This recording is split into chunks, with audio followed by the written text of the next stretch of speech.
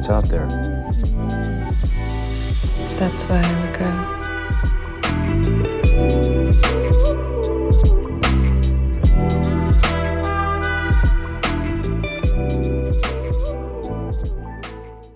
Hi, and welcome back to Wild Dream, where we give you the freshest takes on the latest movies. My name is David. And this is Jackson. And that's right, guys, and that's it. That's the end of the intros. That's the end of people saying their names. You know why? Because on this very special episode for you guys, Daniel is not here, and we have invited my good friend Jackson to come onto the show today, partially because I needed a co-host for today because Daniel wasn't going to make it anyway, and partially because we needed someone else who is at least somewhat familiar with Marvel to come onto the show, and Jackson could not be more of a perfect guest. Now, Jackson, you and I, over the years, have had some of the longest and quite frankly, dumbest conversations regarding Marvel movies. Am I wrong about that? No, absolutely. I feel like whether it be like fanfic almost, you know, you're almost just kind of rambling about what could have been or just the current state. Yeah, we've definitely had an ample amount of conversation. Yeah. And, you know, one of the things I talk to people about this a lot, and no one knows what I'm talking about and nobody believes me when they do. And it's that you and I, so if you guys remember, there was an Avengers video game that came out a couple of years ago. You know, it's like this online and all this stuff. Me and Jackson made that game. We actually... Oh my God, yes. So here's what I'm trying to say. Me and Jackson had about like a hour to 2 hour long conversation on the clock at work about about our ideal Avengers video game and what it would look like and how it would play. And we both had like two somewhat separate ideas about how it would play. And basically that game that came out was just a combination of those two games, to the point to when it came out, we were just like, bro, they fucking bugged us. Oh my God, this is the game.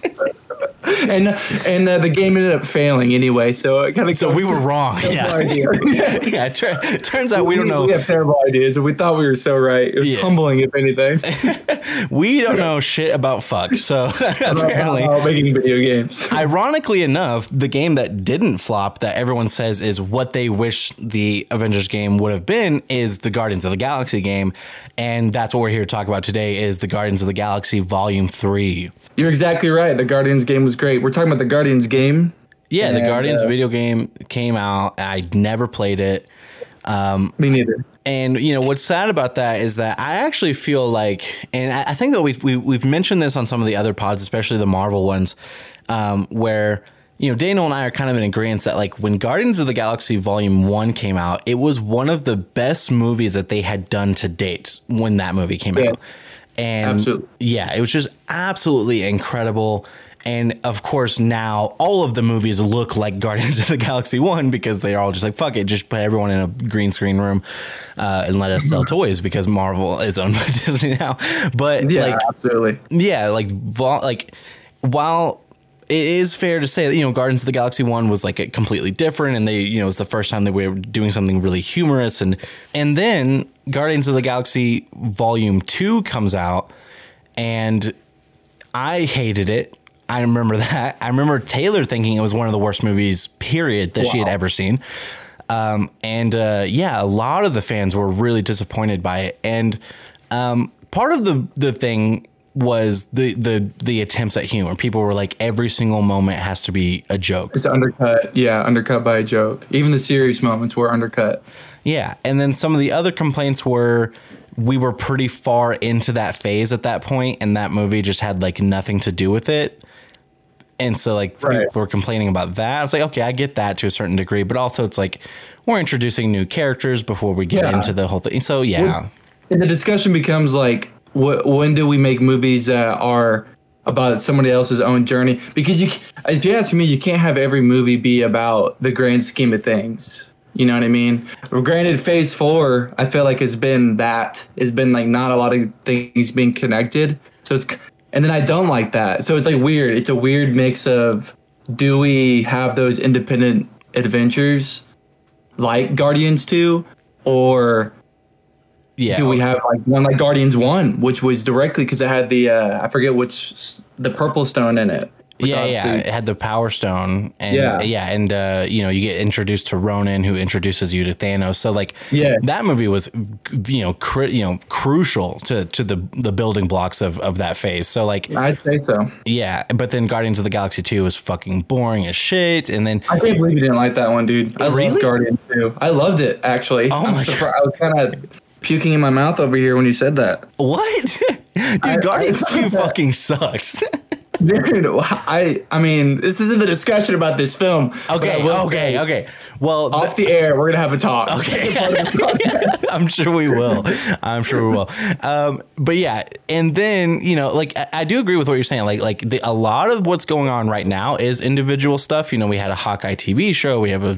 I haven't seen She-Hulk yet.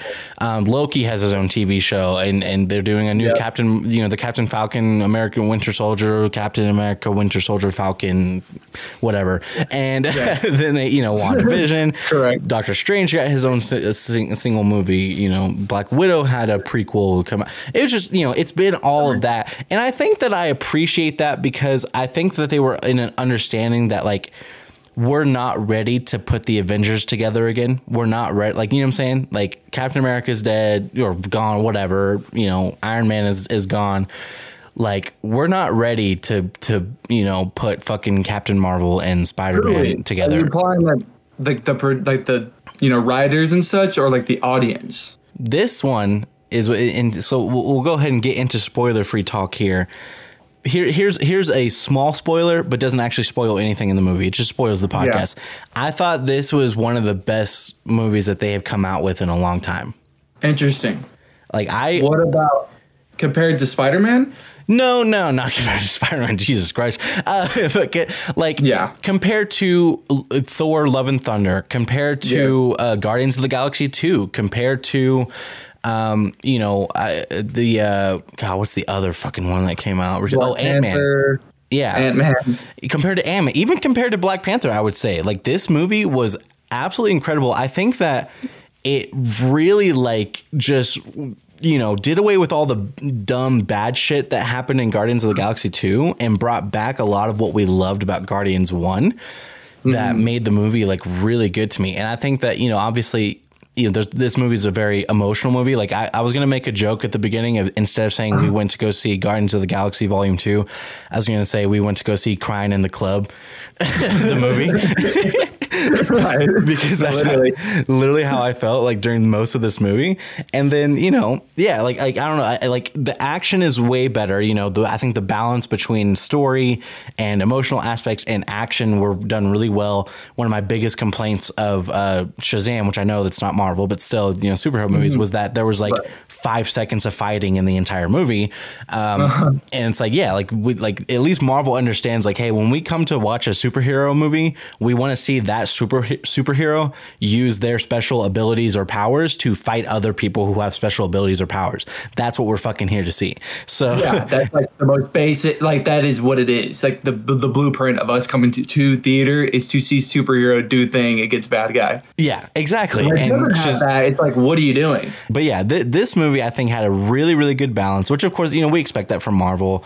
The only reason I had complaints about the action in Ant-Man is I was mad that Cassie was just as good at fucking fighting within 5 seconds as Scott is from years of training. Yeah. I think that the music was used better in this movie, and it kind of how you expect it with Guardians, where it's every other scene has a new song. And I just think that when it comes to doing this crazy everything's on a fucking green screen movies, which even though this one did have a lot of practical sets, I really loved that. Is that the problem with doing that is that when you're Ant-Man and you do that, it feels weird and I don't like it. When you're Spider-Man and you're doing that, it feels weird and I don't like it. It's okay, you're taking characters that were grounded in reality and then putting them in these whatever. When you do it with Guardians, it's that's what I want. That's what I expect. And so there's less to complain about when it comes to the level of, I guess eccentricities with the set design and the, all those different things with this movie, because that's what you want from this, this storyline. When Thor is doing it, I'm like, why? And so, but yeah, like this one, I thought that this one was really well done. I thought the story was really well done. Like if the writing is bad, the whole fucking movie is going to be bad. And the writing of 2 I thought was bad. And so it's like, it didn't matter what else they did. The movie was boring to me. And then, this one, I thought the story was really good. The humor was really well done and put in the right places at the right time. And I felt like the editing was really well done as well. So that I did not feel the length of this movie nearly as much as I do others. Good. Okay. Interesting. I feel like there's a lot to digest here because spoiler-free talk, right? If we're talking about the writing, dude, honestly, I feel like the first act was a little rushed, a little like and then this happens type of thinking, in the sense of like you did have those quips that they have like we love the Guardians for, because when it comes to like that's I think might be my favorite part about the Guardians themselves is that they. Immediately when we see them in that first movie, they're so organically together and they work incredibly well, and it's exactly what you said. It's you get this random, like this out of pocket almost like Marvel characters that no one really cared about. I mean, you heard it 1,000 times. Like nobody really gave a shit about the Guardians. I do remember that. Everyone was like, right. Why are they making a movie for them? Yeah, like they're how are they gonna make the raccoon work, Right. And it worked. Like James Gunn like nailed it, and they're almost, I mean, it's kind of a overstatement when you say it's a what's the word, and it at home, like it's a home name. Yeah. It's a household name. You know what I mean? Like you could talk about Iron Man and you could talk about Star-Lord. Exactly. Yeah, they're household names now. Yeah, household names. That's right. But with Guardians 2, which I really loved, I feel like we just got a little bit more, just getting to know about them, Yeah. And while it was its own independent adventure, it's its own thing, right? But that's besides the point. For Guardians 3, I felt though that a lot of like the quips and such in the first act were not necessarily they're funny, but kind of forced, but more so explain it. Like a lot of their dialogue was trying to talk about what was going on in the plot, and I'll explain that like once we're able to talk about said plot.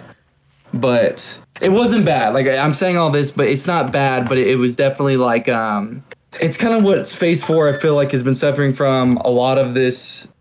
It's like new exposition. Like it's a ton of exposition, and it's a ton of that same blueprint for these Marvel movies, or maybe even lack of time. I know they've been working on this movie in particular for a long time, but like a little rushed script, I would say.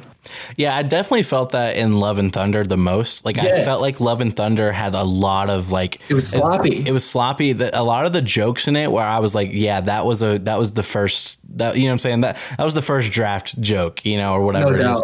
But yeah, and so I mean, if you're ready, I feel like you're really itching to talk about this movie in more depth. So we'll go into spoiler talk here if you're ready. Well, yeah, we could just say as far as our conclusions go, with spoiler free. I'm not gonna say. I'll say see it. Definitely see it. It's not bad. It's great even, but there are some problems with it personally. But it is a great movie. Yeah, I definitely think, and I texted Daniel after this one, and he said, "Is it one that you think is worth watching for me?" And I said yes, because partially because there's way less references to the other movies in this one. And partially because he really liked Guardians 1, so I felt like he would like this one for sure. But you would agree you would have to have a connection to these characters anyway. Like I honestly don't think you can watch this movie without knowing who these people are. If you haven't seen Guardians 1 and at least Guardians 2, I mean, you have to. If you haven't seen the fucking Christmas special that they did, you're going to be lost. That's actually that's actually canon, because that's when you find out that. Just kidding. You thought I was going to spoil something, didn't you? Oh, shit. You stupid motherfuckers. You thought I was going to spoil some shit for you. Go watch I did too. My mouth was like wide open. Yeah. I was like, he's going to do it. Yeah. You do have to watch Guardians 1, Guardians 2, and the Guardians of the Galaxy Christmas special on Disney+. This is not an ad read. Fuck Disney. Fuck you until you pay us. Fuck you until you pay us. So let's go ahead and get into spoiler talk here. So, spoiler alert. Spoiler alert. Spoiler alert. Spoilers. Spoilers ahead. Beep, yeah. Beep, boop, boop. Yeah, I'm downloading the spoilers alerts right onto my comms. Spoiler alerts. Hacking now. Hacking. Spoilers. We can go ahead and get into this first act that you were talking about. And so, this movie is primarily about / for the purposes of giving context to Rocket Raccoon and his character and how he kind of came about. The big bad is his big bad. It's the guy who fucking made him the way that he is. And you get all of his backstory of everything that happened to him leading up to him becoming a criminal, essentially. Yep. And here's the thing. Before watching this movie, I think I would have said, I don't give a fuck about his backstory. And after watching this movie, I'm like, why are you crying? I'm not crying. Yeah. I have something in my eyes. I have something in my eyes. It's allergy season. The fuck? It just does. It just does. I swear. Dust makes me cry. So, yeah, no, exactly. but yeah, and so the opening of this movie, like, I get what you're saying in terms of like, they're not like, oh, let's, transition some way into talking about Rocket Raccoon's past by having something happen that's related to his past that triggers him or something. No, they just show a fucking scene of him as a baby as like the opening fucking scene of the movie. It automatically is telling you this is going to be about Rocket, and the question I have is why? Because as far as I'm concerned, he was never the guy. I mean, the only reason I could think of why they would do it is because you've already had 2 adventures focused entirely almost on Star-Lord. So you really, I suppose you can't have a third. Well, the thing, it does conclude a lot of characters' arcs in this movie, especially at the end. Spoiler! Oh wait, we're in spoiler talk. It's fine. It's fine. It does conclude a lot of arcs. But it is centered around Rocket, and it was just an interesting decision in the sense of like, did anybody really want to know about all this? Right. Does that make sense? Like, yeah. But it was told well. That's the problem. It's like it's not bad that they. And what they did isn't bad, really but well. Like how they did it wasn't bad. You're just saying that what they did was a confusing decision. Was just exactly. I get that because exactly. Like I said, like I was like someone said like Rocket dies in this movie and like I didn't believe them, but I was like okay, like what I'm saying. I was like I don't fucking care. Yeah, he's exactly. Such a small. No. Yeah, but at the same time, like after this movie, it's like I want to see Rocket in more stuff because I like him more now. I respect him more now.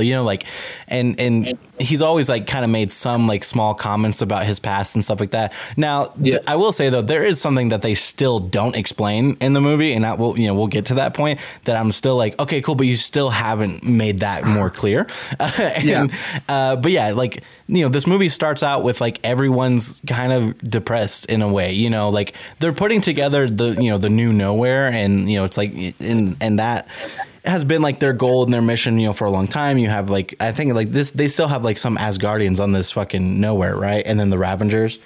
Yeah, I'm not sure if there's any Ravengers there because I know they came and visited with Gamora.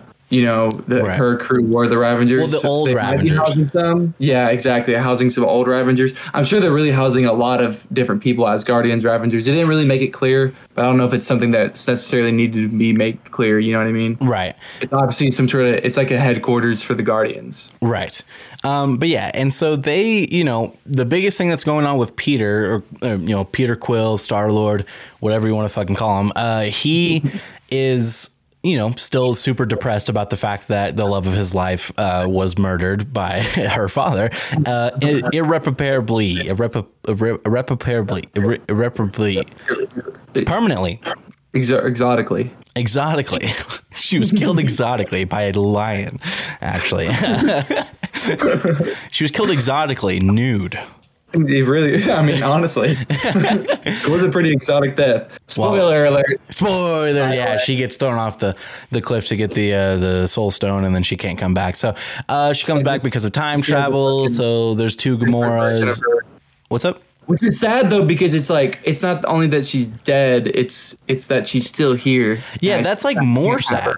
Like he can't even move on because he's like, well, she's not dead. She's right there. Right. Yeah. Exactly. And so, yeah, like that's like, and you can understand, I think from the first moments you see Peter, like you understand what's going on with him. You don't even like question it. Like, you know, they just, and then Rocket is the one who's like, why are you so sad, bro? Like, what do you like? I get what you're saying in terms of like they jump right into his story, and it's like, I would have preferred if something would have happened, like if it was like the anniversary of some shit, or he saw something, or, you know what I'm saying, something like that triggered all of those memories that he was like thinking about that all the time.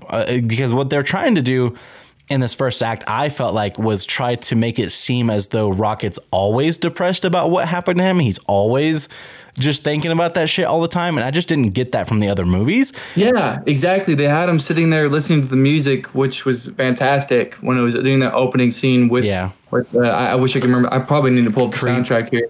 By Radiohead. Which one was it? Creep. Is that what it was playing? Yeah. The opening song is Creep by Radiohead. Okay. Perfect. It was playing as it was going through each character and kind of what they're up to, and it looked like Rocket was down, and you're right, it was very much like, I mean, he mentioned it, he didn't like talking about it, you know, and they always alluded, and you're right, they always did allude to it because they would show his marks on his surgery on his back and such.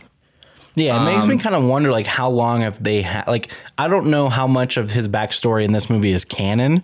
I don't know how much of it is in the comics, and you know, how much of it have they been trying to, or waiting on, you know, like trying to implement and waiting on for this movie, you know? Yeah, I agree. I feel as though, see, that's what and then like the way it starts off, because, you know, they're all chilling, and then Adam Warlock comes flying in, which was I love that visual, by the way, with him flying in, and it was like that far shot, and he was dead in the center, and it slowly zoomed in on him flying through space. Yeah. That was excellent. I don't know how I feel about this guy. Cinematic shots. I don't know how I feel about this guy doing Goldface, though. Because, you know, Gold Dust, you know, him and his family, they're horribly offended by this representation of their people. I saw that they had a Twitter outrage. They were saying cancel Raccoon. But yeah, and then, you know, like his character, I thought was like, you know, that was the one that I thought was way too often supposed to be funny, but wasn't. I don't think like most of his humor landed. It's like, we already have the guy who's really powerful, but is very stupid in Drax. You know, we already have that. And Drax does it way better than this fucking guy. So his delivery is superb, dude. Oh yeah. Every single thing he would say got a laugh out of my theater and me. Yeah, like one of the only like consistently funny bits I thought in this movie was every time Peter calls or someone calls Rocket Raccoon Peter's best friend, then Drax will come in and say second best friend. And like the reason why it's funny is because they do it 3 times in the entire movie. Right. If they had done it 42 times, like they would have in the fucking second movie, it would have sucked. It would have been a not funny joke. But because they do it like the right way, like it becomes funny. So like, yeah, this you know, they're introducing like a lot of, you know, new characters, or, you know, characters that we expected to kind of see, and so Adam Warlock is one of those characters. He kind of rushes the movie along, right? Because he comes in and he fights everybody, and he literally initiates the entire adventure. Yeah, because the inciting incident of this movie is Rocket gets, you know, severely injured in the fight with Adam Warlock, who, by the way, is only there for another part of the he initiates the movie, and, you know, in the movie he initiates the movie. It's like this weird meta thing, but like basically Rocket Raccoon gets injured. They think that he's going to die. They realize that they cannot operate on him or give him any health packs or anything because his heart has a kill switch on it. and the kill switch was put onto his heart by the person who created him, who made him the way that he is, because he perceives him as like proprietary technology. Like he's like, he's like an object essentially that he invented. And so if they were to cut into him and try to see like what's inside of him, the kill switch would go off and it would destroy his heart and he would fucking die. So then, Peter's a drunk now. And he's, that's how he starts the movie. Is he's introduced being drunk and again. And that part was actually like kind of sad because I think you were right. I think just the way that they would use the song "Creep" was done really well because when he like falls on the ground after like you realize like he's fucking hammered and then like it's like ha ha ha like slapstick humor, but it's like no, because they put that song on it and the way they did it, and then like she's carrying him, like Nebula's carrying him out of the bar, and like Drax just says again, and it's like, oh, this is sad. Damn, he's actually really down. Yeah, he's like fucking. Would be. Yeah, he's like done for. He's supposed to be like the leader of not just the Guardians, but this whole fucking colony, and he's a fucking drunk.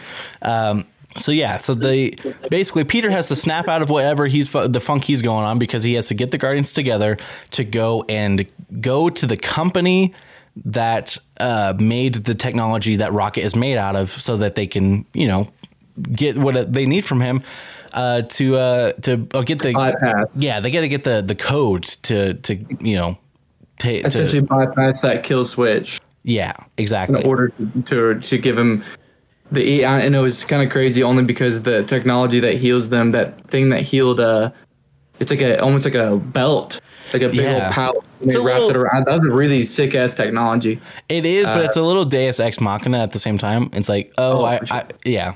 It's like in the sense of like they broke, Adam literally breaks Mantis's forearm, and they wrap that bad boy around it, and it just repairs an entire broken arm.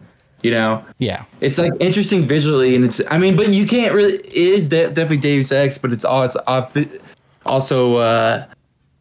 this technology from a different place entirely. Yeah. You know what I mean? So it's you can't. It's almost like an out. Yeah. I think that the way that they incorporated it, I was fine with, because of how it relates to Rocket, where it's like, hey, we can all heal ourselves whenever we want, but we can't heal him, and it's like, why? And it's like, oh, that it's here's the reason for the movie, and also it gives you hope too. Like I think that device existing gives you hope, because you're like, well, as long as they can kill this kill switch, we know they can bring him back, even if he's in really bad shape at that point, And it's like that's what I was worried about, like throughout the whole movie. I was like, what if they're too late? Like, what if they get there too late? And it's just like, it's not going to work. But because of that thing, I'm like, oh, they'll just fucking slap that fucking, magic healing thing that fucking, essentially operates like the goddamn best technology ever made. Yeah, it's essentially like the health packs in fucking Overwatch. So with the intro moving along, Adam he comes flying in. It's like, that's what I'm saying. It's a weird, like, I guess the best way I could describe it is like it was a very not so organic way for the movie to start. If that makes sense. It's very rushed. Yeah, and each thing they would say, I wish I would have wrote down some like actual quotes from the movie, but I swear to you, almost every other line was explanatory dialogue that was just telling the audience what was going to happen. Like, I think probably 8. I swear it was like 8 different times they had to say out loud, "We have to save our best friend Rocket." And I was like, are you telling the audience that, or are you telling the person you're talking to in the movie that? You know what I mean? Yeah, they got to remind us. They got to remind us. They're like, oh, yeah, we got to, It's about Rocket. Oh, we love Rocket because they told us we almost forgot, because I just watched that backstory of Rocket, that this whole movie's about Rocket. So I almost forgot. Thank God they said that. Like they keep, and I'm like, trust your audience. It could be worse, though. If you go, when you finally go watch Ant-Man, if you listen to our episode about it, the biggest complaint that we have is how often they don't have that dialogue. They just go, "What the fuck is going on?" And then someone goes, "I don't have time to explain. Let's go." And they're like, "I'm not going anywhere until you explain it to me." And they're like, "We don't have time. We have to move." But this movie, the intro was rushed a little bit, but it's a very small part of the movie, and the movie starts to get really good after this. So we get is Sylvester Stallone in any other movie other than this one? Am I tripping about that? Dude, I think he is. He's for sure in Guardians 2. Okay, I just didn't remember that. I didn't remember because it's been so long since I've seen it, and I thought it was so bad I haven't rewatched it ever. So, but yeah, Sylvester Stallone and the Ravengers, they come to the ship, and their leader, that's part of the thing. I was like, really? She's already the leader? She's already in charge of, like, what the fuck? Is Gamora. Yeah, like what did Yondu have to do to get to that point? Even Peter Quill was never their leader, and he was Yondu's son, kind of. Yeah, I don't know. I don't know if they ever explained it. I don't think. But yeah, Gamora's been with them for I think like a year, so she's in charge of everyone, apparently. And so now you get like, okay, so here's the mission. They're gonna go to this fucking company. They're gonna get into the infiltrate it, and when they're there, Gamora is going to help them get in and out, and then they're going to pay Gamora for their help, right? So, she doesn't give a shit. Yeah, she does not care, and this is like, I really liked this moment because like this is what forces, like, Peter has not talked to this version of Gamora since the Endgame, as far as we know, and so he didn't even know that Nebula was in contact with Gamora. And he also didn't even know that Gamora was with the Ravengers. Like, he didn't know shit. He was like completely in the dark about her. Which is a great scene. I loved when he saw her again. It's like, I've had that feeling of seeing someone like that, and you're like, your heart drops. Yeah. And definitely he just portrays that so well. Chris Pratt's actually, I forget how good of an actor he is when he's not playing Mario. Yeah, the facial acting, this is something that Daniel brings up all the time. I think that he really loves it when an actor can portray everything that they need to in their facial expressions, which don't tell. Yeah, exactly. Yeah. And it is a really important skill. It's like, and it's also really important for us as an audience, because like, if you look at like the new Spider-Man, like, a lot of people don't realize this or think about this. One of the things they did for the reboot of Spider-Man was they made his eyes animated. They made his suit to where he can express emotions in the suit.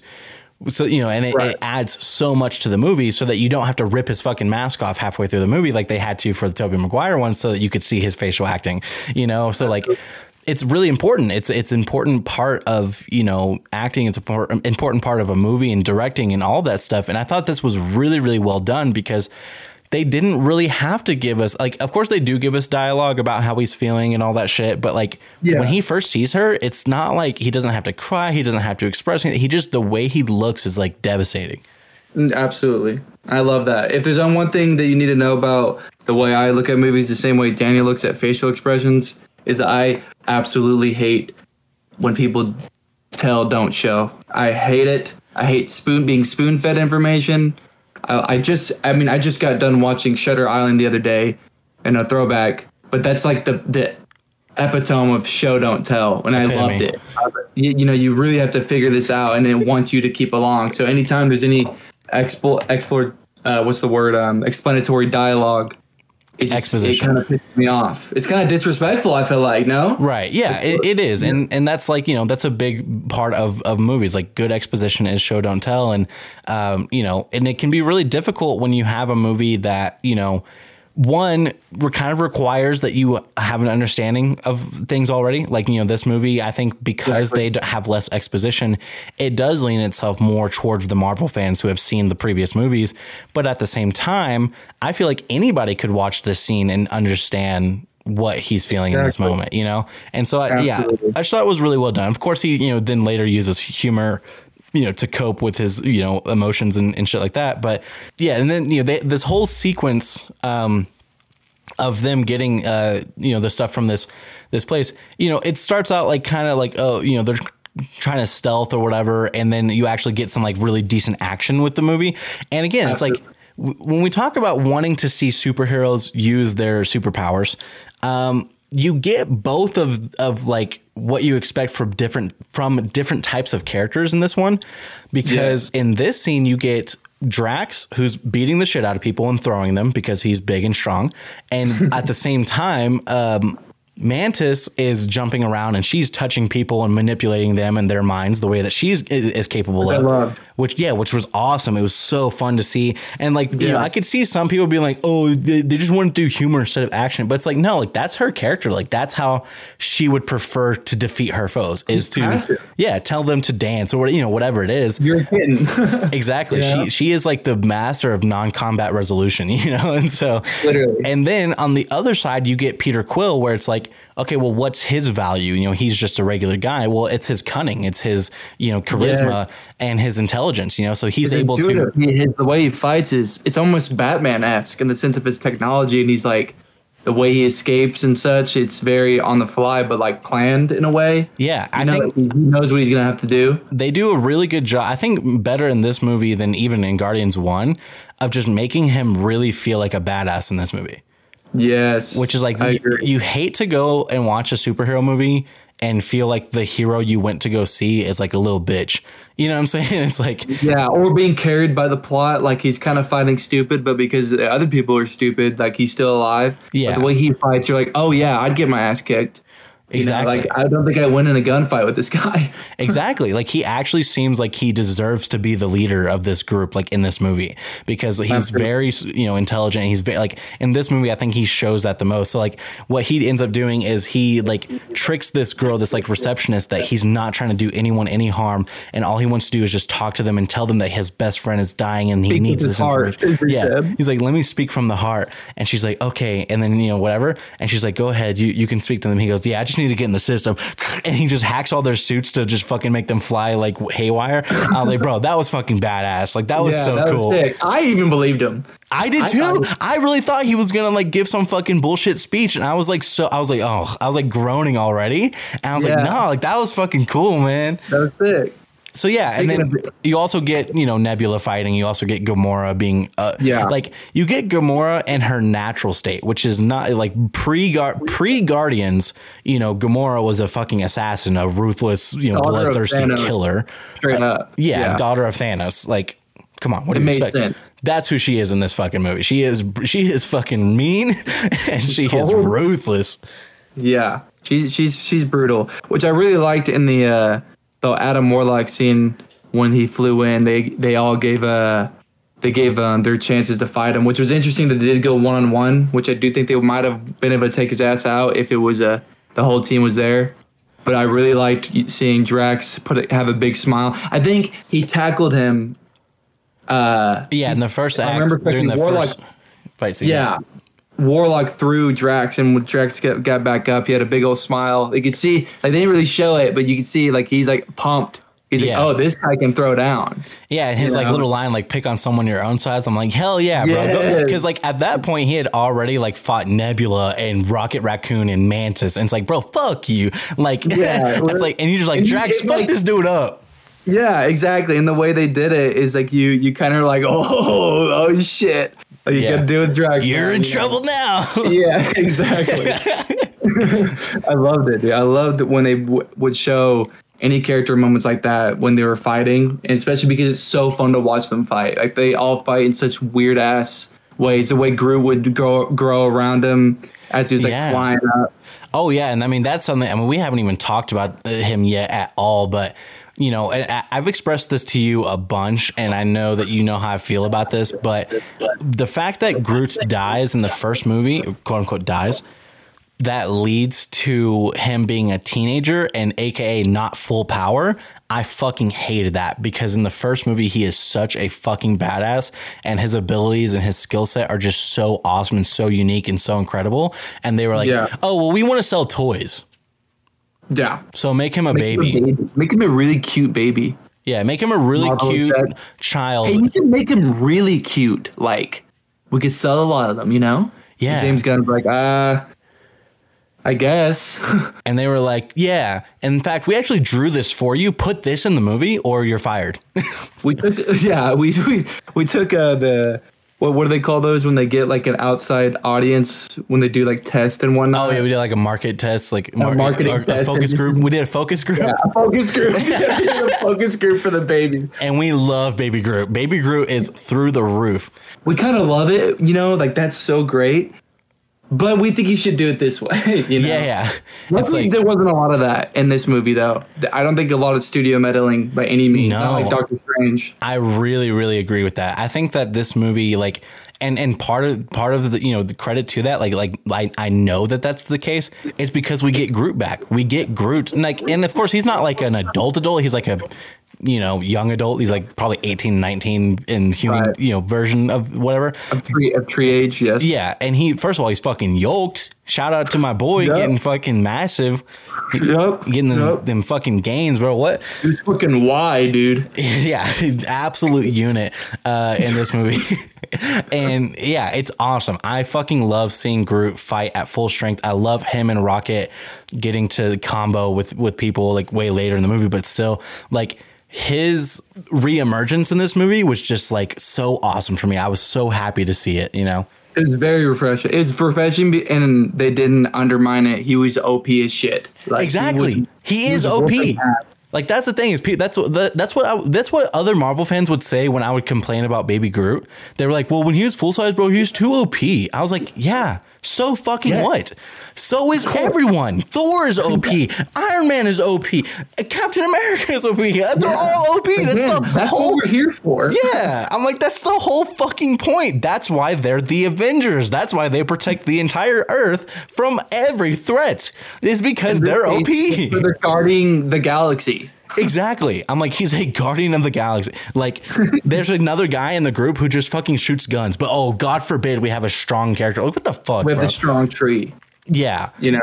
It's like, God forbid we have roots really firmly in the ground. You know what I mean? Yeah, I just really loved that whole sequence. And of course, you kind of get more of this, like, you know, re-blossoming relationship between Gamora and Peter, where, you know, he's trying to be charming in front of her and he's trying to impress her. And I think it's like really awesome that, like, the times that he does impress her are the times where he's not trying.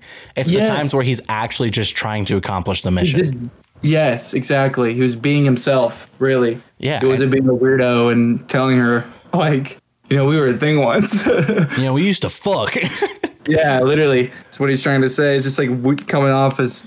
He just looks up and down and goes, keeping that shit tight like you used to. Oh, my God. He said, could you imagine? Speaking of, I mean, they did toss in their first... Oh, yeah, I can imagine. I'm imagining it right now. Just would have, you know, never mind, fanfic. Speaking of which, NSFW, they tossed in their first F word, dude. Oh yeah, I saw that. Yeah, I guess they get a free F word from Disney. Official thumbs up. They actually are given a card, and it's free for one F word per movie. And James Gunn like swiped the card for that scene, and they were allowed to put it in. Yeah, absolutely. I literally think they did that just so they could say that they have their first F word. It was like a marketing thing. Yeah. Oh yeah, not out of creative freedom. and I bet they like listen, I didn't read any articles or anything, but I'll bet that they announced that, and then, you know, people are like, well, I gotta go see it now because I gotta see where they put the F word. And you know, when they say it, because they read that article in the theater, they're like whispering in the audience. They just said their first F word. Right. Yeah. First one. Now, of course, it's funny that you say that, because there is, like, they do curse in this movie way more often than normal. They drop a couple of shits. Asshole or two. The word shits. They don't actually shit on screen. No, I was shitting on screen. But no, it's funny because there was way more kids in my theater than I thought there was going to be. It was just, yeah. I mean, I went to go see it on a Saturday morning, like early in the morning, and there was just a ton of kids in there.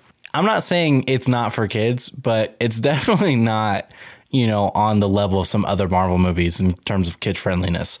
I mean, yeah, and that's always been their thing. The Guardians 1 had the fucking famous joke where he flips them off. Yeah. You know, so. Absolutely. It's pretty violent. Yeah. Oh, yeah. This movie is very, like, it's gory, but, like, you know, it's Marvel gory. It's, oh, this is a flim flam flim flume, and he has goo goo blood. Yeah, and so gutted. So when I cut his fucking head off and he drips blue everywhere, you know it's blood, but it's not really blood because he's not real. He's not human, so he doesn't matter. His life doesn't matter. No one loves him. Exactly. He's a monster. Right. You know, so we can do that. Yeah. It's kind of like Infinity War with those monsters. Actually, yeah, it was Infinity War. Yeah, we have Blood Despair, that thing. And they're fucking mowing them down with rockets and machine guns and knives. But it's okay because they're monsters. Right, yeah. That doesn't count as gore. That's not real. Yeah, it's what? What? It's like killing your dog. It doesn't matter, right? Right? We all agree. We all agree with that. The Marvel exec says, Yeah. it's like killing your dog.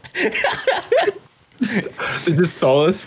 Yeah, this, after you get that whole sequence, basically what ends up happening is that you realize that, the data that they got from the company is not going to work. So they actually have to go find this guy who they saw who, took the code with him to this other place. Act 2 is incredibly long. Yeah. Incredibly long. So now they have to go to this other place because they still don't have the code. And at this, like in between, Gamora getting on board and them getting to this other planet, we get a bunch of flashbacks, and you get all of the backstory of Rocket Raccoon. And, I don't want to go into like everything that happens in this, but basically it's really, really fucking sad. It's really sad. Yeah. It's about him and being, tortured and, forced and doing experiments on him. And he's, a baby at the time.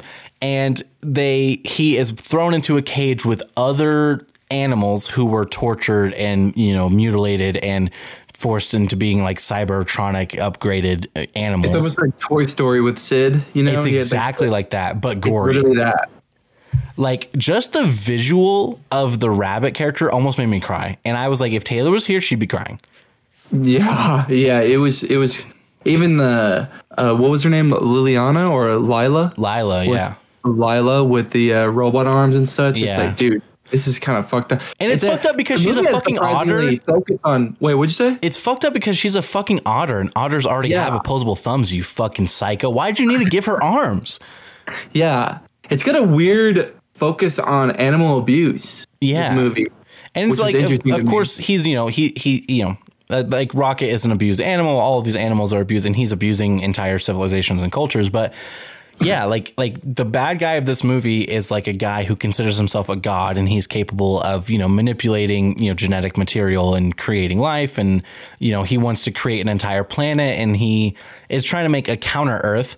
And so like here's the thing that the sad part about the movie is like his relationship with these people or these other creatures who are, they're happy, but they're sad. It's like they're happy because they have each other, and having each other is the only thing that's important to them. Yeah. And then but at the same time, they're all being, manipulated and being, abused or whatever. And they've they're captives, they've been in cages, for almost their whole lives. And so you get to this moment where Rocket Raccoon basically this is how they explain why it is that the bad guy wants to get Rocket back. That's why they were attacked by Adam Warlock. Adam Warlock was sent there to get Rocket Raccoon and bring him back to this guy. And he's a byproduct of the golden people from Guardians of the Galaxy 2, the beginning, are literally a byproduct of this guy. Like he made them as a civilization. The High Evolutionary is his name, which is interesting. So then you're right. He sends Warlock to go get Rocket because of this reason. Yeah, and the reason is that Rocket Raccoon, he the guy shows him that they've been doing this experiment to turn animals into humanoid type creatures that would have like cognitive thought and be whatever years of evolution. Yeah, exactly. And so he does this, but then they are terribly, they're like rage filled. And so because Rocket is a genius and he can do, extreme levels of intelligent thinking and mathematics and science and all that bullshit, all that boring fucking bullshit that is fucking fake shit. Yeah. Cause Rocket's a big, is it real, you fucking idiots. Yeah. Just because Rocket's a big fucking nerd and a total loser, he actually he solves the problem of what's going on. Like the creatures are very violent or whatever. And he's like, well, you need to do this, this, and this. Just like a mathematic in an instant. Yeah. That's the thing that I was talking about earlier where I said they still don't explain something. It's like, I've always wondered, why is Rocket so fucking smart? He can just craft anything at any time and he can make any, he can just fix any ship. I'm like, why is he so fucking smart? Like, where did he learn all this fucking shit? And then in this movie, they're like, well, when he was a kid, he was also that smart. I'm like, okay, how? You still don't see. You just don't explain it. Is he just fucking Goodwill Hunting? Is he just like what do you mean? Rocket Raccoon's autistic. Okay, well, This would be your most controversial podcast.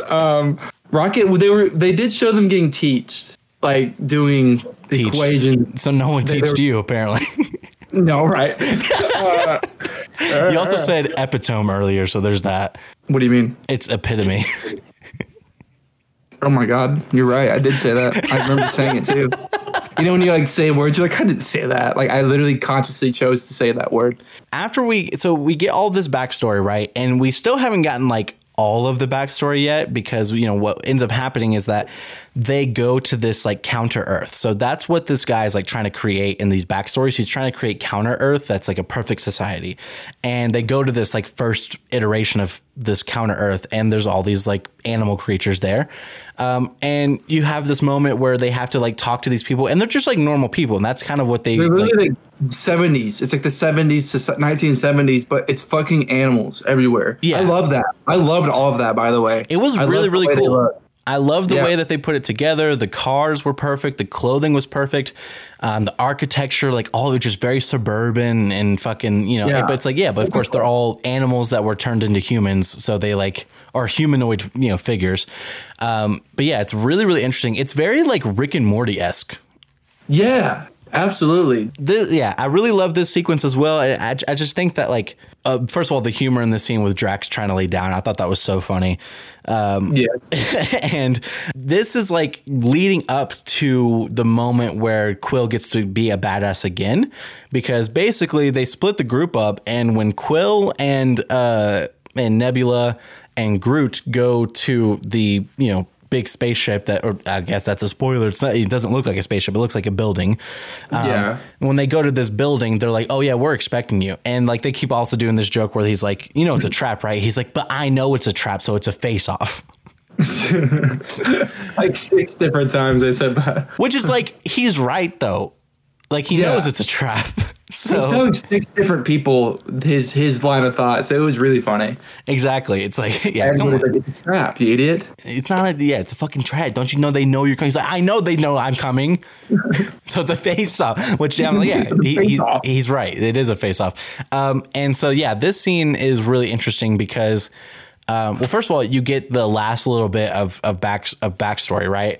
Which is these fucking one of the saddest fucking parts of this movie. Yeah, it's pretty brutal. And basically what it is that Rocket Raccoon, he's yelling at him because he's mad that he was able to figure out how to make the, animals into humanoids. I love that. He brought him out of the cage, right? Yeah.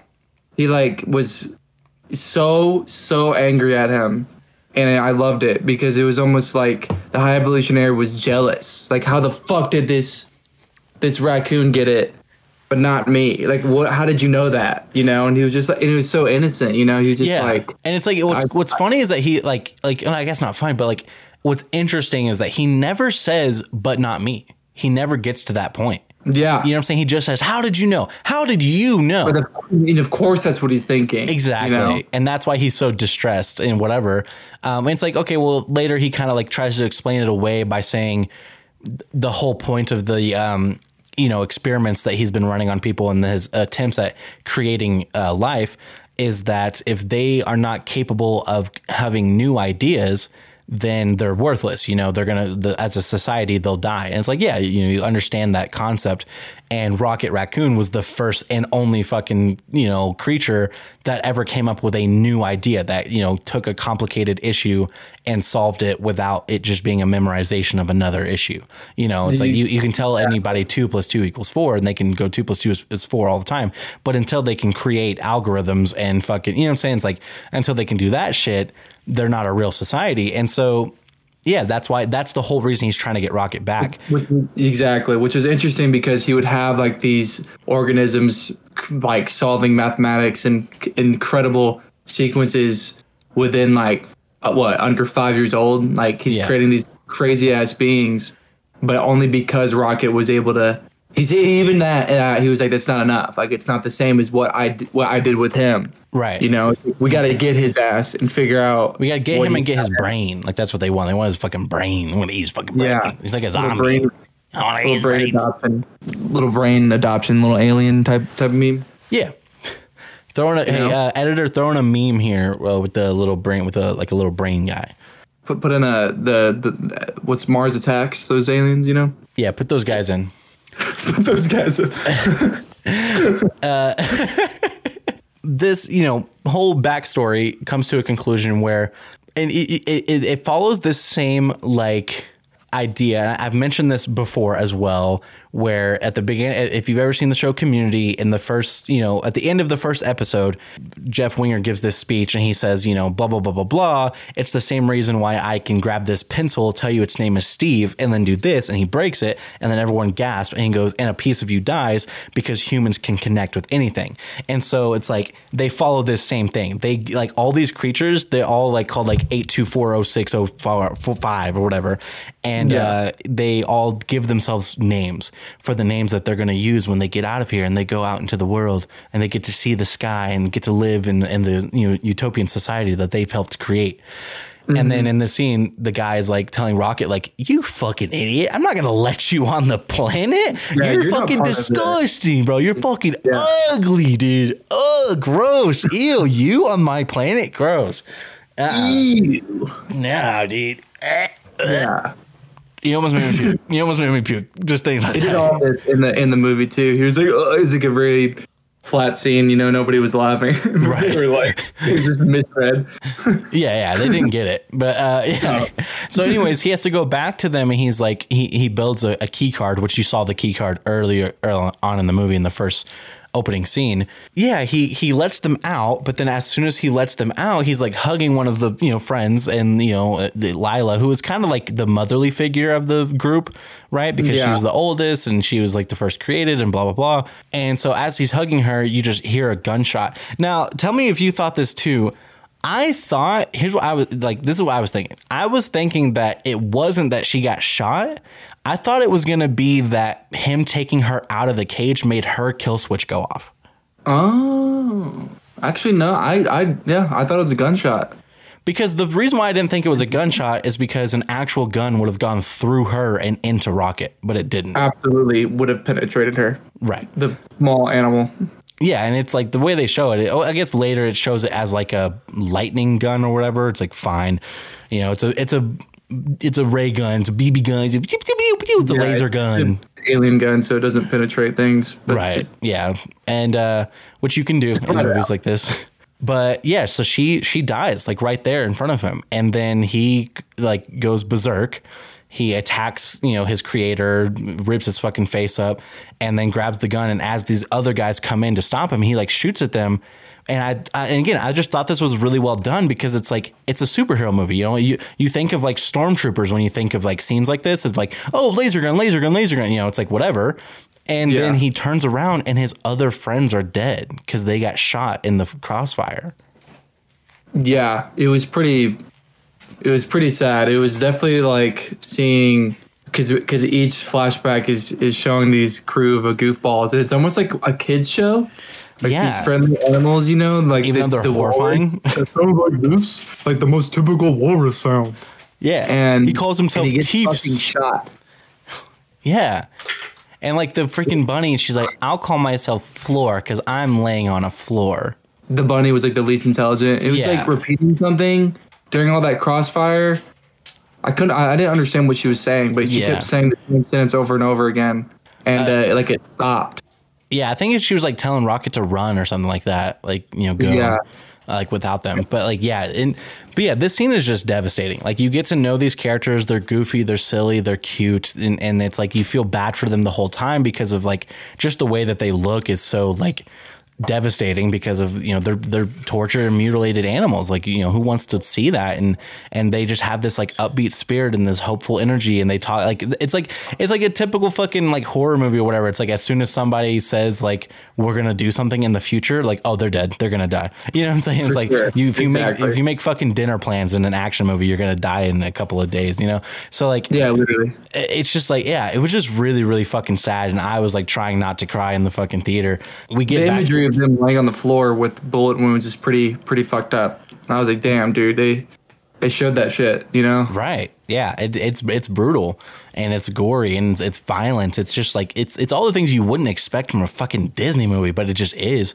And I think it's part of what made this movie really good. It's like, yeah, like I didn't care about Rocket Raccoon. I didn't give a fuck about his backstory, but now I'm about to cry because of what happened to him and his friends. It's like I you know what I'm saying? And I could, you're supposed to care even less about these other characters who you just met, and I just like, I felt for them so much that it was just really, really well done with the acting, the timing, the pacing.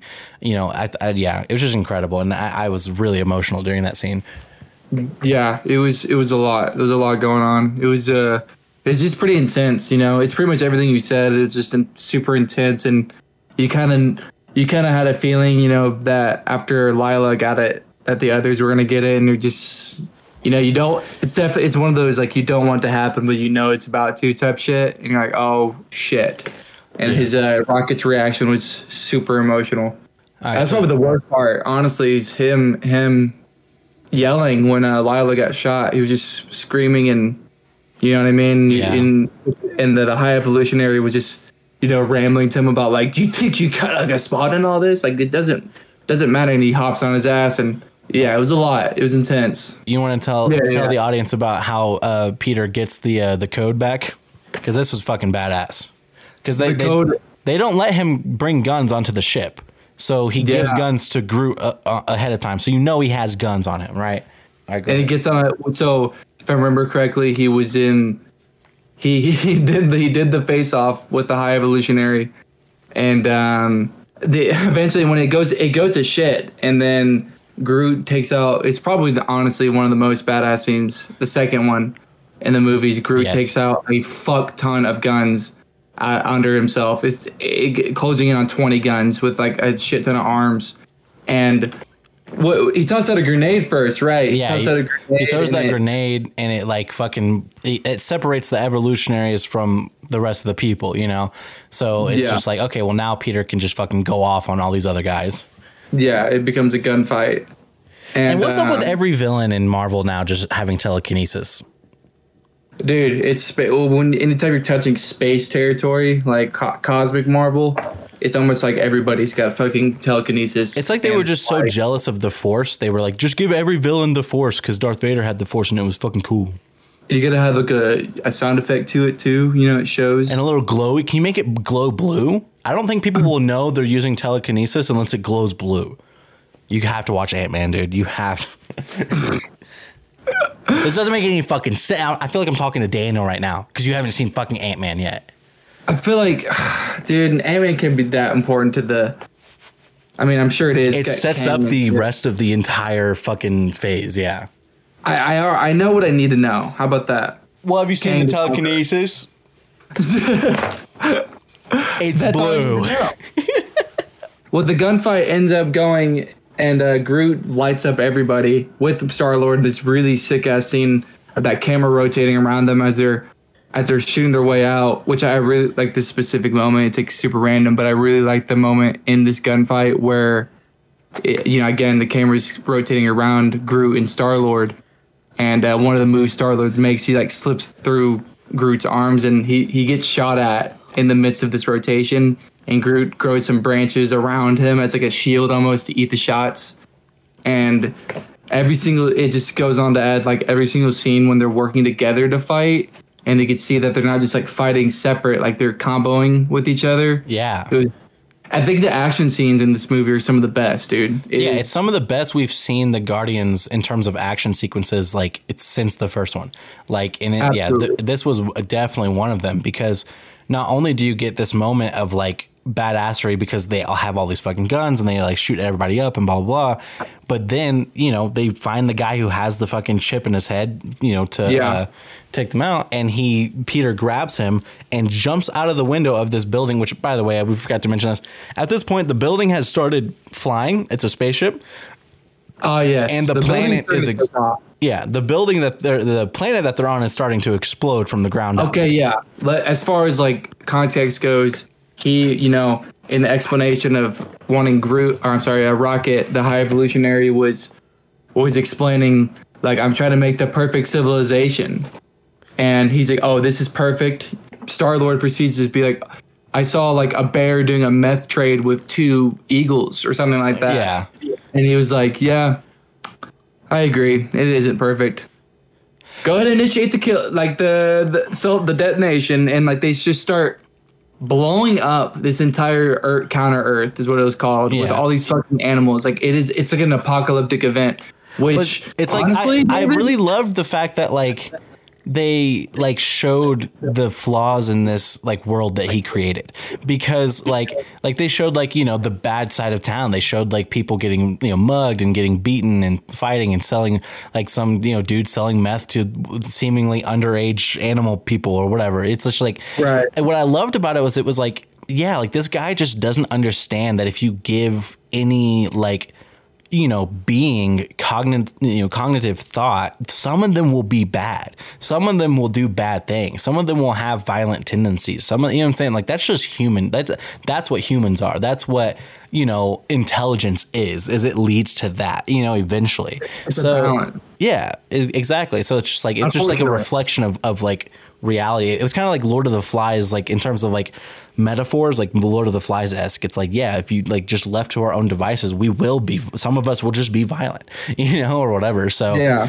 exactly. But yeah, so yeah, then the fucking spaceship starts flying, and then, you know, Peter fucking jumps right out of the window with the guy who had the code on his head and planted in his head, which is the missing line of code to get rid of the kill switch for Rocket.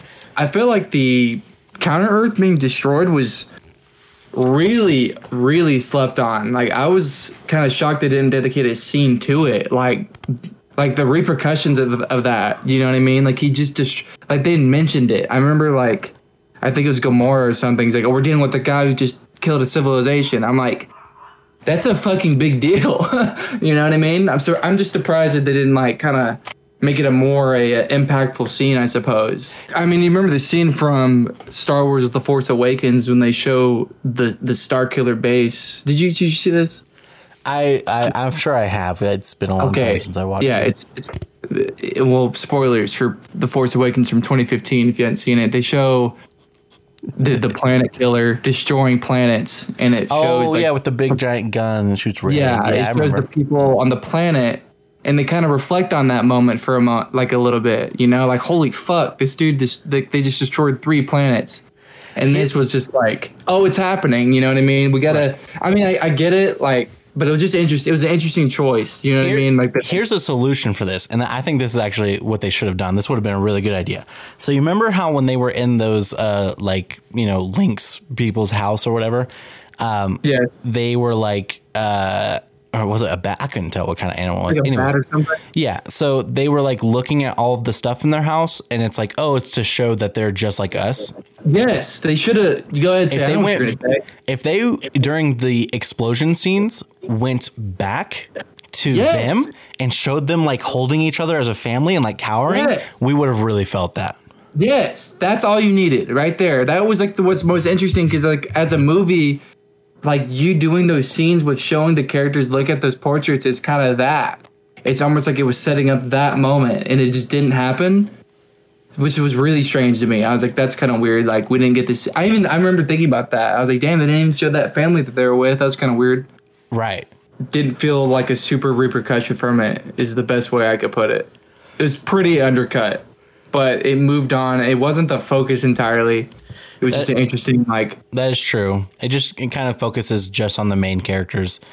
But yeah, and then, you know, we also get like somewhat of a gory scene because as Gamora is trying to escape, because she's on this ship, but she's not participating anymore. And so her and Adam Warlock fight each other for a little bit, kind of fight each other for a little bit. And then this fucking pig creature, which this pig creature was really fucked up too. Loved that design. Yeah. You want to talk about Lord of the Flies. I mean, this guy.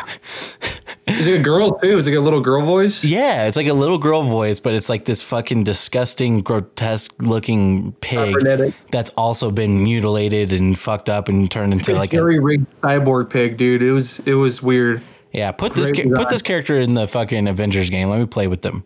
No, literally. You would though. If that was a character, you would fucking play with them a little bit, right? I feel like, yeah, you kind of have to. But yeah, and then you have it's that, and then Adam Warlock fucking rips their head off, and that was like, gory but not gory kind of thing. Exactly, it's that same thing we were saying about like, oh, it's a monster, so it doesn't really count, even though it's literally getting its head ripped off from its body before our eyes. Exactly, yeah, and so, but after Peter jumps out of the window. So he has the guy with him, and then Groot jumps after him, and then Groot catches him, and then Groot grows wings so they can glide across. Tell me this. Did you think that he was going to kill this guy the way that he does? No. I didn't think he was going to plunge him to the ground and take him out like that. Right. That was so shocking. Yeah, it was pretty gnarly. And he was like underwater. And then he used it. Do you think that was part of his like his intuitiveness in the sense of like, oh, I'm going to jump off the building and use him as my fucking like eat the ground. Like I'll be able to use his body. Probably. And I think it was also kind of like he's already at this point where he's seen most of what these people have done to Rocket. So he's like, fuck these guys. I don't care. Yeah. And so he just fucking smashes this dude's head and body into the ground, drags him across the ground for like 100 yards. I thought he was going to be alive. Yeah, actually. I thought he was going to be alive too. And then he just fucking ducks his head underwater and his face starts swelling up immediately. And he just looks so dead. And he just rips the fucking computer off his head. It's like brutal. It's like the most brutal you can get without fucking gore almost, Yeah, it was pretty dark, really. Now, there is a part at the end of this movie that does show some really fucked up gore, but, we'll get to that. But basically, this is what happens. They save Rocket. They save his life. It's an extremely emotional scene, and here's why. They show Rocket in the afterlife, and they do. Now, this is kind of cheesy, but it's still really sad. He sees Lila from earlier, and she's like, you were right. The sky is blue, and it is infinite, whatever. And, he's like, she's like, yeah, I've been flying with our friends. And then, she turns around, and the other two people are there. And he's like, can I come with? And she says, yes.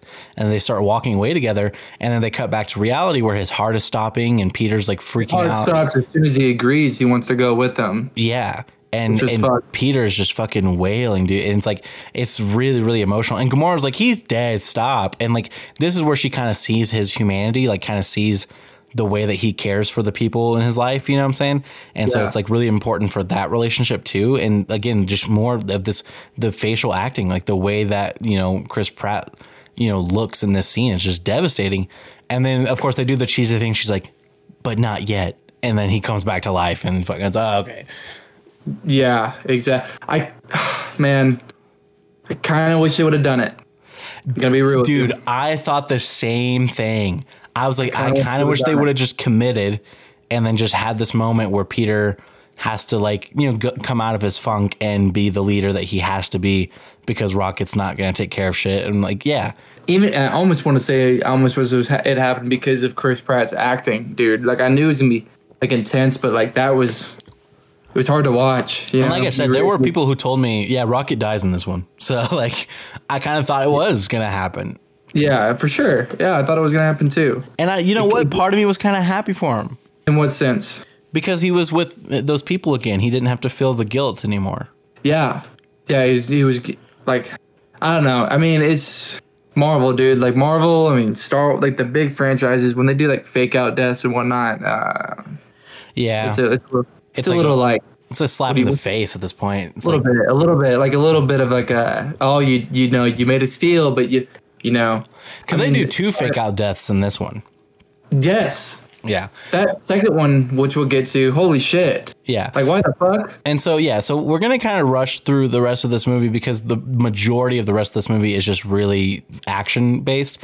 As far as I'm concerned, Rocket getting revived was the beginning of Act 3. Yeah, it was kind of the climax of the movie too, right? Yeah. So when they, eventually they get the whole gang back together. There's this whole like B plot with Mantis and her, and Nebula learning about the importance of Drax and Drax, relating to these children that have been created by the evolutionists. And so there's this whole thing. But then when what I want to talk about next, because here's spoiler alert for into the pod, is this was my favorite part of the movie. It was when they all finally got back together and they realized they need to leave, but then they realize they can't leave because they are told like, hey, there's children on board and we need to save them, blah blah blah. They're like, okay, well, we have to, then let's go, find these kids. And they open these like doors to this fucking hallway and there's like fucking 30 guys in there.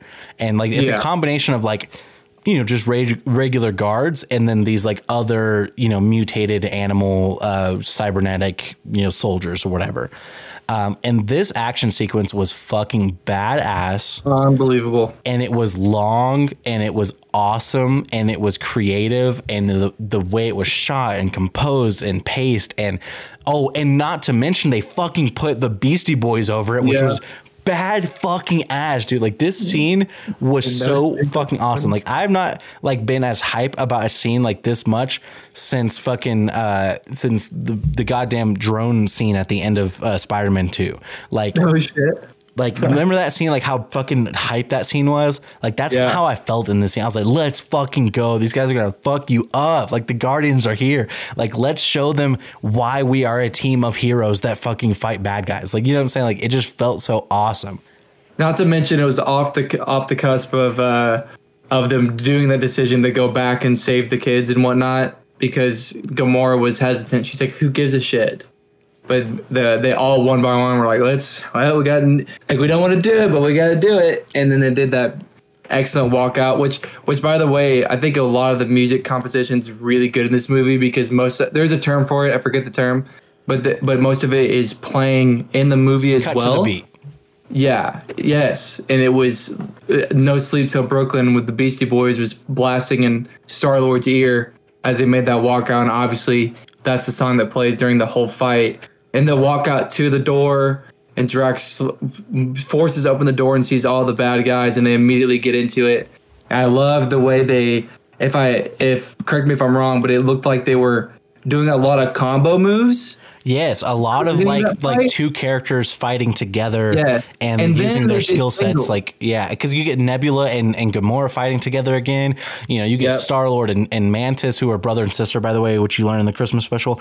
And you get like just all this shit, like you get all this cool stuff, and then you get fucking Rocket and Groot back together the way they're supposed to be. It was just so amazing. Like I went to singles, and I love like the scene with Star-Lord rolling on through, and he's attaching like the electronic traps to everybody, and Gamora's slicing and dicing everybody. It was a really, really fun. It's fun. It's a really fun scene. You're like, oh, this is what it's about.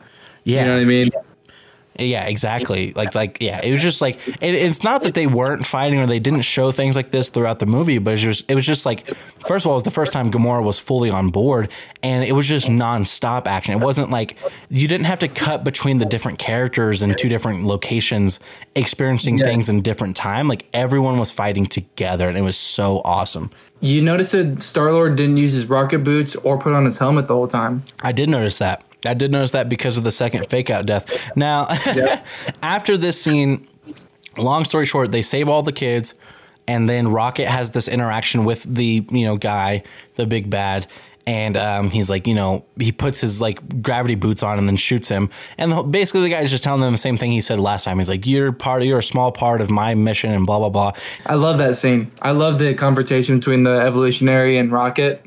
I really liked that scene, which I believe we skipped over, which was the scene where the ship was starting to go under. It's starting to, because by this time, did they have Nowhere? Yeah. So like basically they called Nowhere, which is also a giant ship, to come and help them because one, they need to fight these bad guys, but two, they also need to save all of these kids. And so, exactly. That's like it's already there. And the ship is, like basically the people who work for the evolutionarists, whatever his name is, High Evolutionary, High Evolutionary, whatever. the people who work for him are like, dude, turn the fuck around and let's get out of here. We're all about to die. And he's like, fuck you, fuck you, fuck you. I'm not listening to you. And so they try and turn on him. And when they try to turn on him, he just kills everyone and destroys the controls to the ship. So Nebula has to come and like, pilot the ship herself and all the shit. So I really, really like that scene a lot, David. I think my favorite part about it was not only obviously I'm assuming second in command, she was like, we need to high evolutionary, we need to get the hell out of here. This is done. Like we need to leave. Like, what's the point if we're not gonna be able to survive? And you could just see, I don't know who is the actor for the evolutionary, but he was really good too. Very intense. That line, she says something along the lines of like, for the love of God, we need to get like, there's no point to this. And he's like, there is no God. That's why I'm doing this. And I fucking love that. I love that scene a lot. And it was like this it was almost like the hidden reason why he was doing it. You know what I mean? He's like, that's a strong statement. You know what I mean? Well, yeah. And it's like, you kind of know that he thinks that about himself. You know what I'm saying? Yeah. But like, he hadn't really said it until this point. And it's like, yeah. Yeah. It's a very powerful statement to make, and it kind of gives, credence to what he's doing in a twisted sense, kind of like a Thanos twisted sense. Like, oh shit, he's trying to play God, which again, like, yeah, you're right. We knew to hear it outright, and then the people all start pointing their guns at him, and then, are you eating chips right now? The detonation. Yeah, here. Sorry about that. It was on the side. You're just eating chips on the side during a podcast. Yeah, no, it was the fans are gonna love that. It's a baked glaze, dude. I just saw it in my sight. You couldn't resist, bro. I sensed the saltiness. Oh, you didn't say it was a baked glaze. Now that I know it's baked glaze, lightly salted. I mean, what? How could you not? Do you understand? It's a cardinal sin to eat chips on the mic. Cardinal sin. You should know, okay? Yeah, I get what you're saying, because like that was his like he's been a really vicious villain for most of the movie, and I think that was just like building on top of that to just make him you get to the point where like someone needs to fucking kill this guy, and then finally people turn on him, and then there's still nothing they can do. And so when you get this interaction with him and Rocket beats him, it's like, Rocket beats him because Rocket is smarter than him. And we all know that now, and Rocket knows it too. And so like that's how he actually defeats him, because he can't use telekinesis against someone who's using gravity boots, because he's planted on the ground. And so Not to mention, they set that up way at the beginning of the movie. Yeah, he says, I want to see if these work on a slope. And that was beautiful. I was like, oh hell yeah, that's great. I love it when it's just a typical movie thing, man. But sometimes these movies don't get that. They just put in a random thing that has nothing to do with anything, and it never comes back to fruition, but they did it. They had that set up. So just little things, they could appreciate. Yeah. And so basically what ends up happening is that Rocket, right before he has this interaction with him, he finds all of the animals that are also on board. And then Rocket has the interaction. They rip his face off. This is the really gory part that I was talking about. When Rocket tore his face up in that flashback, it's really fucking brutal, and his entire face is like completely ripped off. And so throughout the whole movie, like his present version has his face like stretched out and like pinned against like a helmet looking part. And then, in the flashbacks, he just has a regular head. And so you find out at the end of the movie that that's not actually his face. It's just a mask. And then they show his real face, and it's so fucked up. And then Rocket doesn't kill him because he's part of the Guardians, and the Guardians don't kill, which I thought was really awesome too. It's like Rocket like accepting that life. He has the interaction with the big bad. He defeats him. They get all of the kids off of the board and onto nowhere. They also get all of the animals off, per Rocket's demand. And then they have this other fake out death scene where Peter, almost loses his little fucking thing. And they save Adam Warlock again, even though he's fought them like 5 times now. And Groot says, I am Groot. And then they say, oh, well, everyone deserves a second chance. So, the Adam Warlock is going to become, a citizen of nowhere. And so, Peter tries to jump from one ship to the other after they've separated off of each other. And he gets stuck in space and his face starts to swell up and he doesn't have his helmet, which I get, like you did mention, like he doesn't have rocket boots or his helmet throughout the entire movie, which I thought was a weird decision. But I get it, you know, from the perspective of like, he's not himself, you know what I'm saying? But like at the same time, it was kind of annoying. It's like, well, those are kind of trademarks for a reason because that's how you survive, you know, whatever. But yeah, that's so he's stuck in space. We're all like, Peter's dead. Oh, and then Adam Warlock goes and saves him. Which I thought was interesting when that, number one, I really like that part when he jumps from the ship because they do almost like a fake out for this fake out, which was they had, if I remember correctly, he was running with that hose. And as he makes that jump, he detaches the hose and it shoots out a burst of air so he could fly away from the ship. Like a beautiful move. And just doesn't work. Gets caught in the gravity, the sheer mass of the ship. And when Adam comes to save them, they resemble the painting of did you notice that? I forget the damn painting. It's the painting on top of the chapel where the guy laying down with his finger up touching God's finger. Yeah. I forget what it's called too. Yeah. Yeah, it was that and it was like this, which was interesting to me because I was like, okay, now that's just a very specific religious imagery that we put in here. So I just but I think that image has been used for comedy so many times that's, and I think that Adam Warlock's character is pure comedy as well. So that's kind of part of it too. I suppose, but then it becomes a discussion of like, was that supposed to be a comedic scene? You know? Comparing Adam Warlock to God saving him. Yeah. Oh my god. So Warlock ends up bringing him back. And he saved his ass. And then they have this emotional scene with Gamora where she goes back with the Ravengers and, you know, she's like, I bet we were fun. And he's like, we were, whatever. And it's like, bro, like at this point, after all of this that you've been through, why don't you just say like, hey, you know I've been weird about this, but if you do want to like go out sometime, let's do it. You know what I'm saying? Like, what do you have to lose? Yeah, like she clearly is starting to get it. She's starting to understand it, right? Yeah. A little bit. She was into him. Enough that he should have made a move. I thought they were going to kiss. I thought they were too. I really thought he was going to turn around and give her a kiss. I'm a little grateful that they didn't because I didn't want them to abandon that part of the story. But still, like, I don't know, man. I don't know. But yeah, so he's like, okay, let's have a meeting. And then they disband the Guardians of the Galaxy essentially because, you know, all of them are like, yeah, I need to go do my own thing now. Cool. Peter decides to go back home to Earth to go see his grandfather, who he never thought about or cared about to go back and see after his grandfather lost his daughter and his grandson in the same day. And then Mantis decides to go off on her own and get to do things that she wants to do because she never gets to do anything that she wanted to do in life. Drax stays. Yeah, Drax decides to stay on Nowhere to help raise the children. Be the dad that he's always meant to be, which was a very emotional scene. That was emotional. Drax, dude, I don't know what it is about Batista as that actor, or I'm sorry, as that character, but he is just, everything he does is very emotional to me. I don't know what it is. Like I said earlier, his ability to, he's actually pretty damn funny, like in the sense of like his comedic timing. He nails it.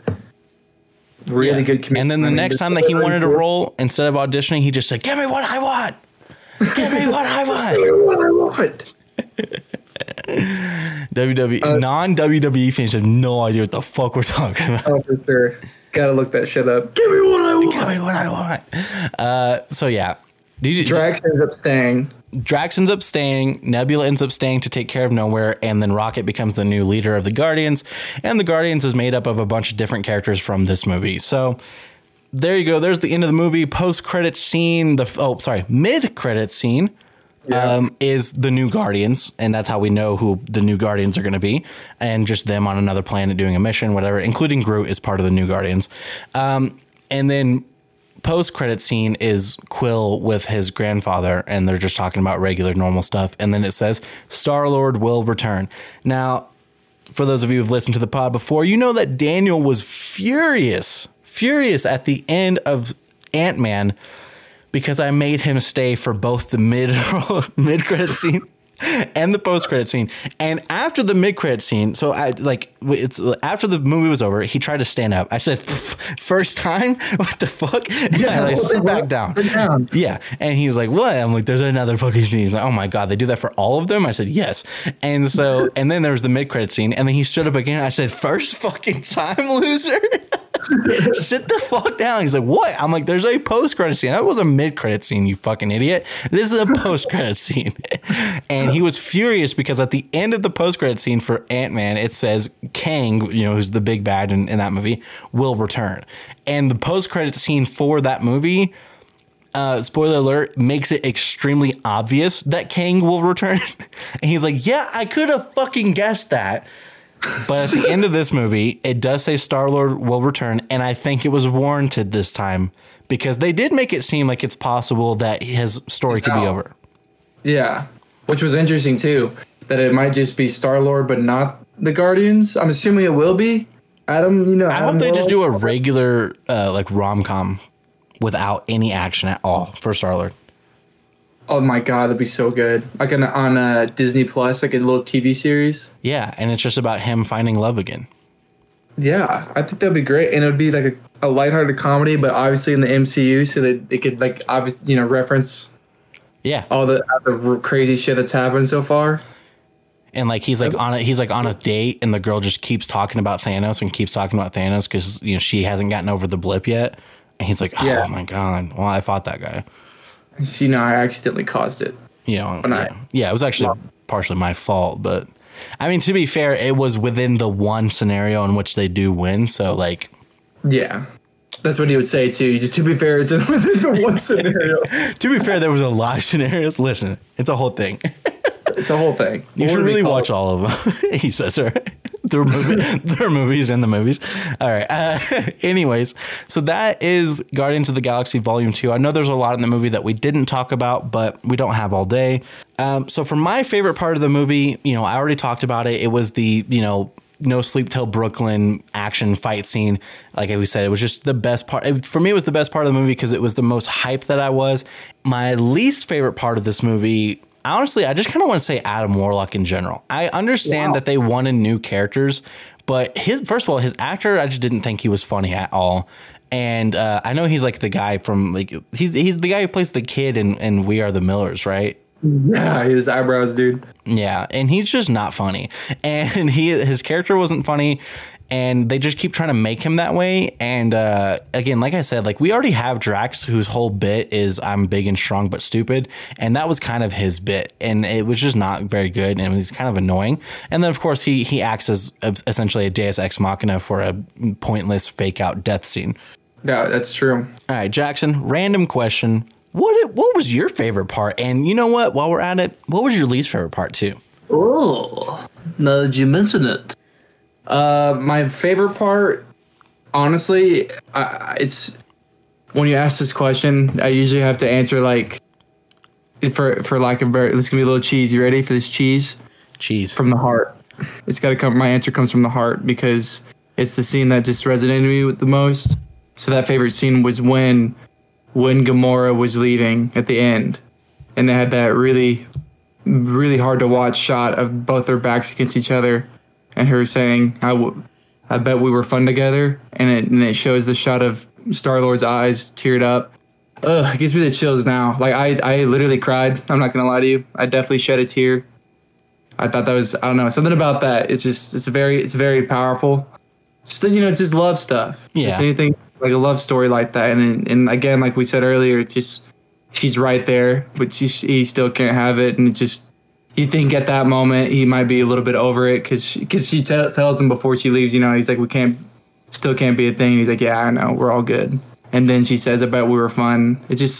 I love that scene a lot. It's very emotional. I know it's not a very exciting scene compared to the yeah, because he says to her she says, I'm still not who you want me to be, and he's like, I know, but who you are is not so bad.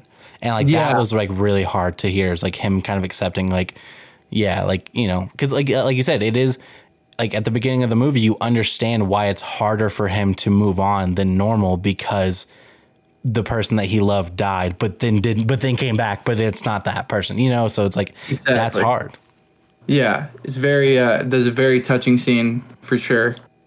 As far as my least favorite scene goes, kind of the first act where I was explaining, it's a lot of explanatory dialogue. It's kind of let's remind everybody what's going on and like let's just get a move on to because as soon as they like leave to go off on their adventure, it really picks up. Oh, by the way, the single fuck. Let's go ahead and mention this real quick.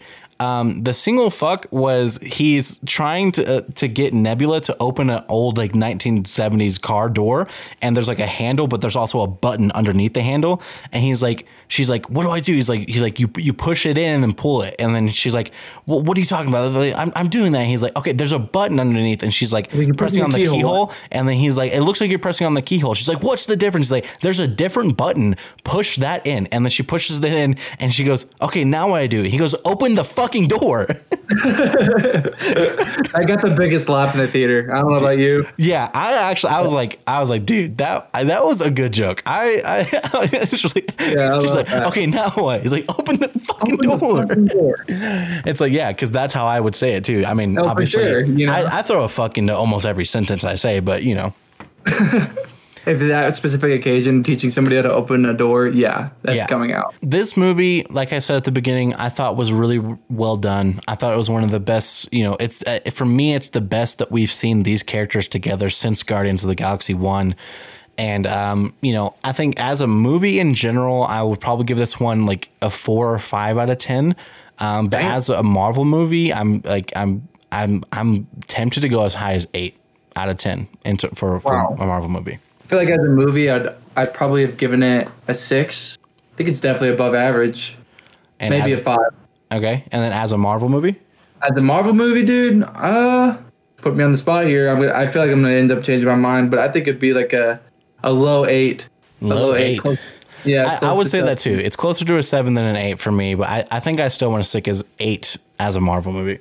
All right, so now what we're going to do is we're going to go into the second part of the pod where we're going to go online. We're going to look up some trivia and see what other people are saying about the movie. And I'm sure there's going to be a ton of shit already because this is a Marvel movie. And we will be right back.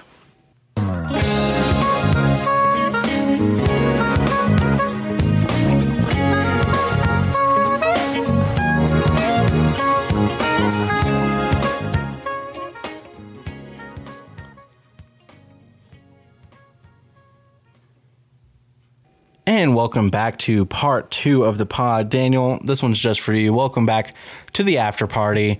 That's just for you, Dan, and no one else. And I will. You know what? I'm saying on this one, not to make you happy, but to make you mad that the one episode I will ever say that is the one you're not on. All right, so. Oh, yeah. Listen, I only have 2 things that I want to read off. You guys can imagine that between the posts on Reddit, you're either getting the longest explanations ever of everyone's fucking deep in fan theories from the comics to the movies to all that shit. And then you're also getting comments that are like, this movie good. I like dog. There's a dog in the fucking movie. I like the dog. So here are two comments I'm going to read. One kind of, I guess, from each, but, not crazy. The first one is just like really, really sad to think about. They just mentioned this is true. Rocket's first words was hurts. Oof. Yeah, Rocket is shown after he gets his brain put in, and the first time that they're trying to tell him that he can talk, the first word that he says is hurts. And it's like, dude, I want to fucking cry just thinking about it. Oh my God. Yeah, that's pretty fucking sad. Very emotional. And that's his life, man. This is another one. And you know what? This one I'm reading because I feel like you would appreciate this one, Jackson. So the first thing says that I was surprised that not a single major character died in this. I agree with that because I feel like they're trying to end a lot of people's storylines. They're trying to get a lot of people that were in these older phases that people reminisce about out of the series so they can start like kind of rebuilding new. It is kind of surprising that they were able to do that without killing off anyone, Yeah. But at the same time, this person says also noticed that the Guardians of movies have the most deaths in the MCU movies. In 1, they kill off all of the Nova Corps. In Volume 2, all of the Ravengers get killed by Yondu's arrow. And in this one, a whole fucking planet gets blown up, not counting Infinity War since they unsnapped. I was like, yeah. I guess that is true when you think it. They have really large scale deaths. I think like you comparing it to like that Star Wars scene is like kind of, you know, fair for this one, right? Because yeah, they just blow shit up, man, with fucking people on it. It's crazy. Just a civilization getting exploded into just literally cities destroyed. Presumably billions of people, you know. Exactly. All right, and Jackson, what do you have for us? Let me see. This one says James Gunn and Chukwudi Iwuji, which, you know, I apologize if I butchered his name, but that is the actor that plays the High Evolutionary, the villain of the movie. They worked to make the High Evolutionary a dark, irredeemable character focusing on his traits of, quote, single-mindedness, narcissism, and zealotry, traits held by the most horrific figures in history, which I do like reading that just because, I mean, that's exactly what it is. You know, you can look at this character and he is very much like a, you know, dare I say, like a World War II villain-esque, you know, perfect society. Yeah, doing like experiments, you know, on innocent people, innocent creatures and things like that. Yeah, I can kind of see that. He does have those personality traits. I did like this character a lot in the sense of like he had a really good screen presence. And I really like his. That's probably part and due to his design, which I really liked. You know, he had a very specific look to him, and his powers were unique. You know, not necessarily unique, but you know, gravity based and interesting. And he had a good presence about him. Like when you talk about Thanos, he was the ultimate presence as far as I'm concerned. Anytime he was on the screen, your eyes were like zeroed in on him. Yeah, you know, and you could understand where the fear was coming from. You know, yeah. Like for this guy, it's like, yeah, like if he accomplishes his goals, who fucking cares? So he created a planet of one of trillions of planets, and it's a perfect society, and he killed a fucking bunch of people that he created in a lab. Like, I don't know. I guess from a moral standpoint, I'm just like, whatever. But it's the torture of these innocent animals that he's done leading up to this point, and like what he did to Rocket's essentially first family. Like that's why I'm like, fuck this guy. I hope he dies. You know? Exactly. And the other IMDb trivia I have here, which is this is definitely not nearly as interesting in the sense of like story, but I do like this stuff as far as making movies go. And this is this film sets the record for the most makeup appliances used in a single film, having more than 23,000 prosthetics used across more than 1,000 actors. Oh, I guess for that planet, that would have been very crucial. Absolutely. Yeah, I didn't even think about that. Yeah, right. It's interesting because it's very much like, hey, if you don't like the story, you can. I don't think anybody can deny the effects and like the everything, all the costumes that they have. Yeah, I think that's like we talked about that early on. Like, you know, this movie, even though they are the most warranted CGI of all of the characters, this movie had honestly a lot of really practical effects. Even some of the sets, like, you know, the set of the corporation that they were at, like that, a lot of that was practical, you know? So like, I don't know. I just thought that, yeah, I agree with that. It's like there's something to admire about what they did with this movie. When they had an out, they could have made all of these people on this other planet just be CGI, and they chose not to. Yeah, setting a record. It's always, I think that's just really interesting to me, and I just love the art, and I always love like the cosmic, the look that the MCU gives their cosmic, like space, is so beautiful. Well, this one is definitely one that we both recommend to you guys. If you're a Marvel fan, you've already seen the movie. If you're not a Marvel fan, then we definitely recommend going to go check this one out. I think it's worth the watch. Thank you, Jackson, so much for being on this episode. We, you know, like I said, we really wanted to have you on. One, because, you know, we knew that Daniel had a scheduling conflict and he wasn't going to be able to be here. But even then, even before that scheduling conflict, you know, and you can attest to this, I texted you a long time ago and said, whenever the next Marvel movie comes out, whatever it is, I want you on the episode, because you and I always have good conversations about Marvel movies. And I know you're going to text me about Guardians 2 as soon as we're done here. So thank you so much for being here. I really appreciate being on the podcast. It's always a pleasure being able to speak about, you know, movies and such that, you know, don't really matter in the grand scheme of things. But hey, it's fun to talk about superhero movies. And I always appreciate our discussions. And just look me up on Instagram, Jackson Bozich. I'm going to say my last name for the internet, Bozich, Bozich. Look me up. Find me. Thank you guys for listening. You can get involved in the conversation at Wild Dream Pod on Instagram, TikTok, and Twitter. Let us know what you thought of the episode, and let us know what you thought of this movie if you went to go see it. And we will see you guys next time.